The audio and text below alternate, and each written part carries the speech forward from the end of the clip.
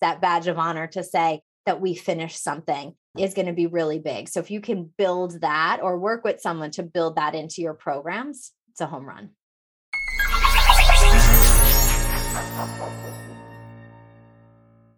Hi, everyone. Thank you so much for being here on Doc Working, the Whole Physician Podcast. I'm Jill Farmer, lead coach at Doc Working. And today we're going to talk about how you as a physician might be able to get better at teaching people what they need to know that you know. And we're really excited today to have Sarah Tugender as our guest.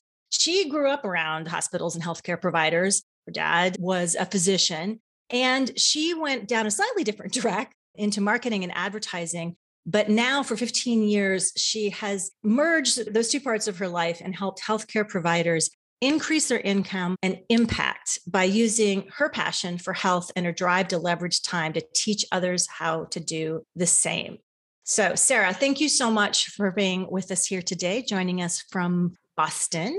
So what does that mean? Like, what exactly is it that you are passionate about helping physicians do? Yeah, thank you. And everything I do is through the lens of my dad. My dad, who, I grew up with him. I was born actually the week he took his first exam in medical school. He went up to the board right before he sat down for that exam and wrote, Sarah, born October 16, 7 pounds, 3 ounces. Like, he was so proud. I remember the medical school textbooks as I was in the first grade. I mean, they were giants. Like, I would try to pick them up and walk him around our apartment. And then how proud he was when he worked in the hometown where he grew up in a bedroom community, Melrose, Massachusetts. But I also saw the flip side of how hard he worked and how many sacrifices he made. So everything that I do for physicians is with the understanding, if we're going to do something and spend time on it, we're taking away from something else. We're taking away from other passions. That was his boat and his fishing that he loved, those weekends that he had to go to a course or he had to do something at the office and the boat was unused, or my volleyball game and being late for that and what that felt like when he couldn't show up for his kids. I'm one of 6 kids. So he's had a really busy home life as well. And so if you're going to do something and take the time to do it, don't you want your patients and clients to be able to actually take action and make it worthwhile? And that's where the passion lies, because I'm seeing that this online learning and just learning in general is, the next wave of us getting education out there. And as physicians, you're going to have to step into it. So you have to learn how. So that's where I come in. So give us some specific examples, if you would, of the kind of thing that a physician can do to use online learning specifically to benefit patients and, frankly, to generate more income for a practice. I love specifics because, this will really spark some ideas for your kind of practice. And so primary care, functional medicine doctor who was at a pretty high price point. He ran a concierge type practice and sold it out. He actually had a 4-month waiting list. And this caused 2 really big problems. One is that there was a waiting list for people who couldn't see him and the accessibility was tough. And the other thing was affordability. Not everyone could afford to actually go to that type of model. So we together worked on writing the curriculum for a membership model where he would come once a month and be able to answer questions, but also trained a few health coaches in his methodology. So they would run workshops that were implementing the things that he was preaching. I mean, that was really great because he got that impact and also some additional income. So that's just one example. It doesn't have to be a membership. It could also be, someone who's in women's health and they're saying, you know what, I really want to put together a mom nutrition program. It's going to be a 90 days, really around moms because they're the ones who do the grocery shopping and the cooking. And that's what I want to do. And so why don't we put this together? Because my annual visits are just not enough in my women's healthcare practice. And I need that additional support, additional help. And that's a really great way to scale an offer and leverage your time. I have a lot of surgeon clients, but one recently who was saying, I really want to put together some kind of video or program post-surgically for my clients because they sort of feel like, okay, yeah, I'm better, after 6 weeks surgery, but I have XYZ things that are coming up, and they're really standard, but sometimes just giving people a pamphlet isn't enough for them to get that post-surgical care. And that particular surgeon realized that there was a need, but then as she was trying to figure out how to do this, that was pretty overwhelming and outside her skill set up to this point. Do you find that often with physician clients? No, weren't we overwhelmed the first time we said we have to do a Zoom? What do you mean? I mean, I think back on my first times meeting people on camera and trying to do that. So it's technology can be a little bit overwhelming for people. I mean, good for her. She had a pamphlet, sometimes even that creation of a pamphlet. And then you go out and because you're overwhelmed, you just tend to hire the first person that says they'll help you. And Jill, have you not found you're like, you paid what for what? Like, how did you get charged that amount of money for something that, we could have sourced this from the community. We could have made this more affordable and put our resources somewhere else. But yeah, I mean, it is overwhelming, but it's also so necessary. And actually, there isn't much research that backs this up. I know my audience here is my physicians that are going to say, Sarah, where's the research? Because we all know that there are those visual learners, those audio learners, those kinesthetic learners. But in actuality, the research doesn't show that we can break it down like that, where Jill, you and I, there might be some situations where we might learn better in an audio format. In other situations, we might learn better by doing. So it's not so much across the board. There's a lot more crossover, but we should have something in a pamphlet and in an audio and in a video series, because it might be helpful. Gosh, I'm nervous at the doctor. I can't sit on that paper and not get it all crunkled up. My dad always said, what goes on before I come into the room? Because it seems like, you're waiting and you're nervous and your palms are sweating. And then you want me to remember the most important thing you're about to tell me about my surgical care. I don't want to ask if I can record it, but I'm not going to remember. So if you gave me something that was beyond just a pamphlet, that would be a really great teaching point. And you know what I'm going to say? That's actually one above and beyond. And that's going to translate into what I call that wow factor, which is, testimonials, reviews. You're going to get people that actually have better patient outcomes too, which are better metrics that you can go ahead and tell people about what your surgical experience is like, because we're still in a very competitive world. It's not just so much, oh, okay, I have this insurance, so I'm just going to go to the first doctor listed in the directory. Yeah. So you've given us some really interesting ideas about benefits of thinking through why it could be meaningful to do some type of educational program or format. Number one, as you talked about with your concierge doctor, it's another income or revenue stream that can come in.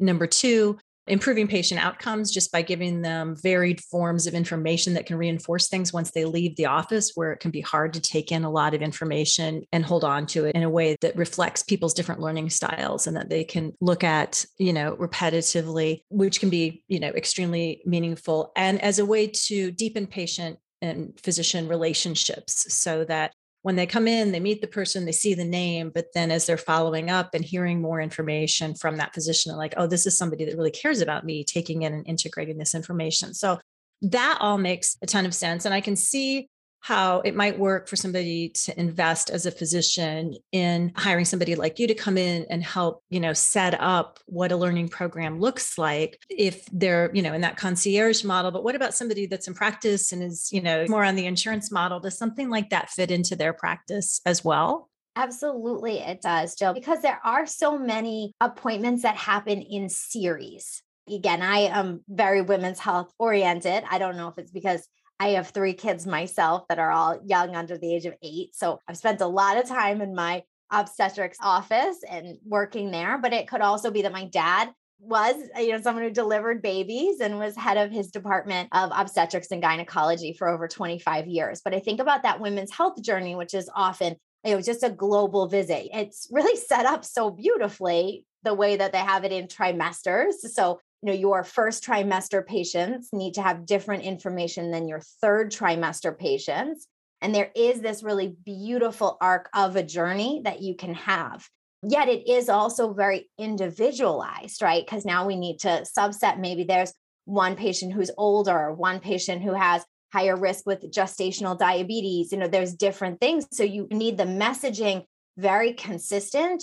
yet you also need to individualize the care at the same time.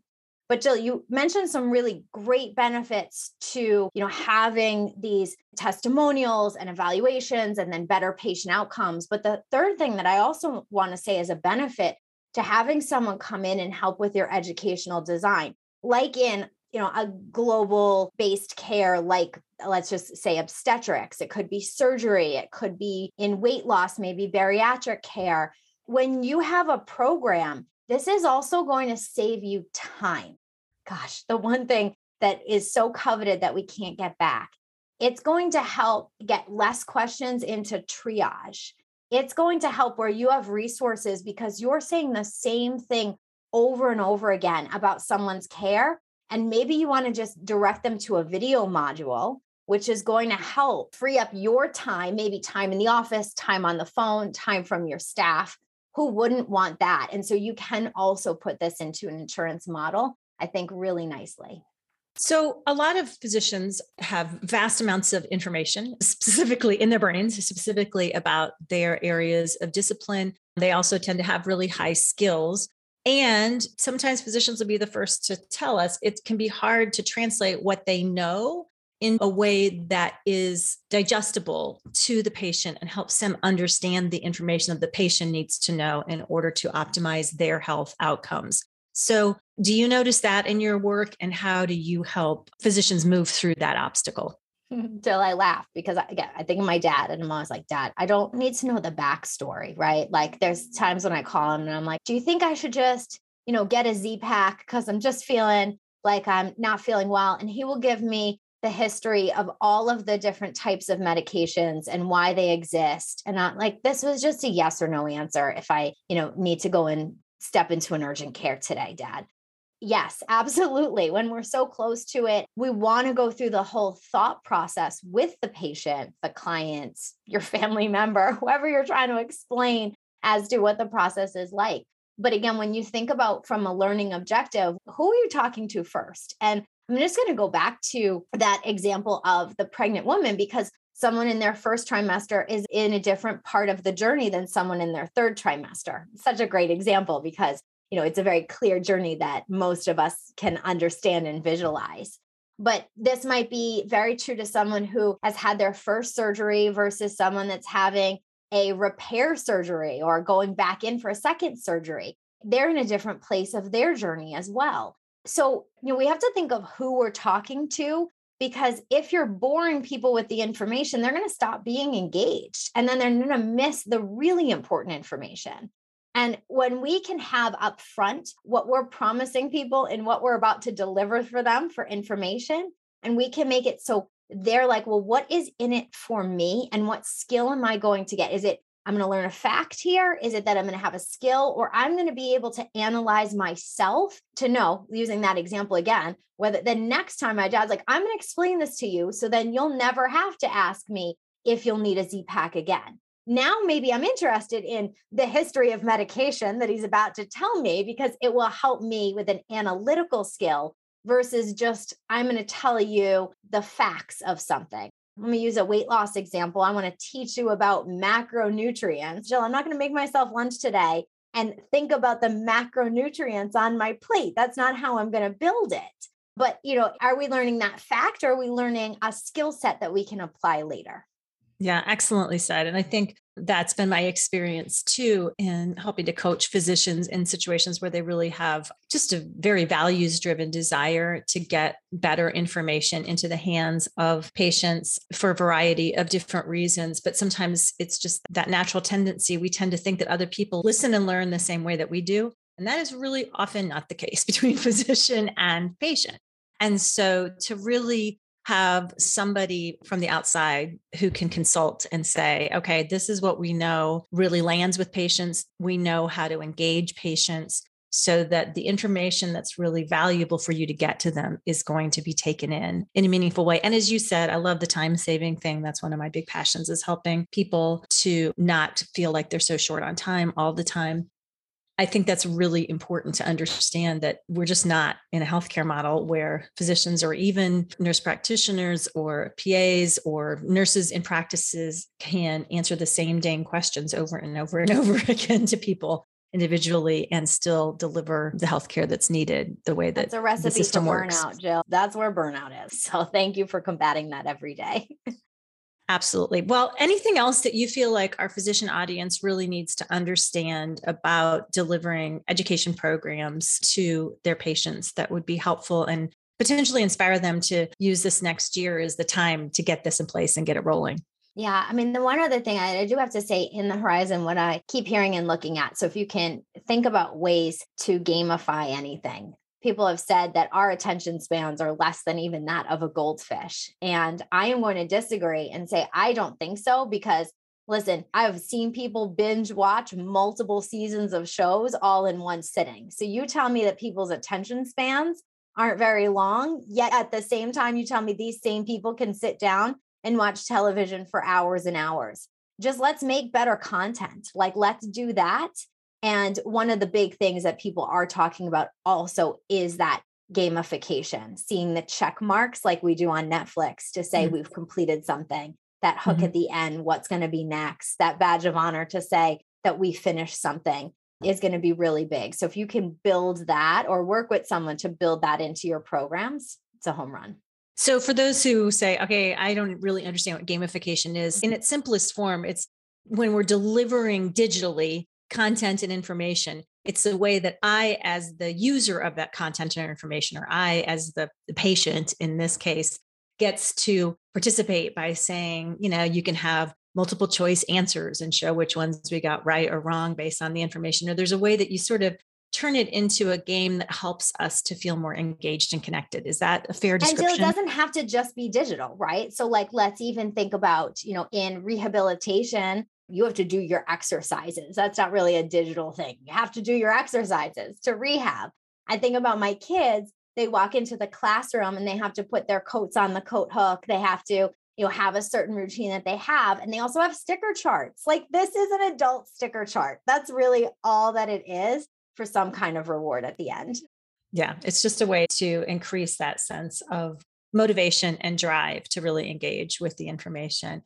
Sarah Tugender, this has been inspiring. I think there is a heartfelt desire on many physicians' parts to be able to get more meaningful information that is engaging and motivating to patients, and to know that they don't have to do it on their own or start from scratch or carry it solely on their shoulders the burdens to reinvent the wheel to figure out ways to do that, because people like you are out there making it much easier and meaningful for them to do this for their patients. So for folks who say, I want to get some more information, I'm curious about this, how can they get a hold of you and learn more? Oh, please. Yeah. My website, sarahtigender.com. I'm Sarah Tigender on all social media, but I want to give your listeners, I have sarahtigender.com/free gift.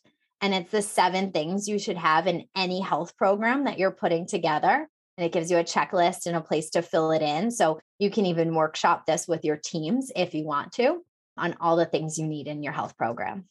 Oh, that's so excellent. Thank you for inspiring us to think about ways that we can deliver health programs and to just understand more about sort of what's happening in this world right now in ways that can help in exciting ways to serve patients. And again, improve outcomes and save physician times, all very worthy benefits of thinking in these terms. It's been delightful to have this conversation with you. Thank you so much for being here. Thank you. And thank you all for listening. We love having so many physicians every week listen to Doc Working, the Whole Physician podcast. Tell your friends, hop on to wherever you listen to us, give us those 5-star ratings. And until next time, we'll see you on Doc Working, the Whole Physician podcast.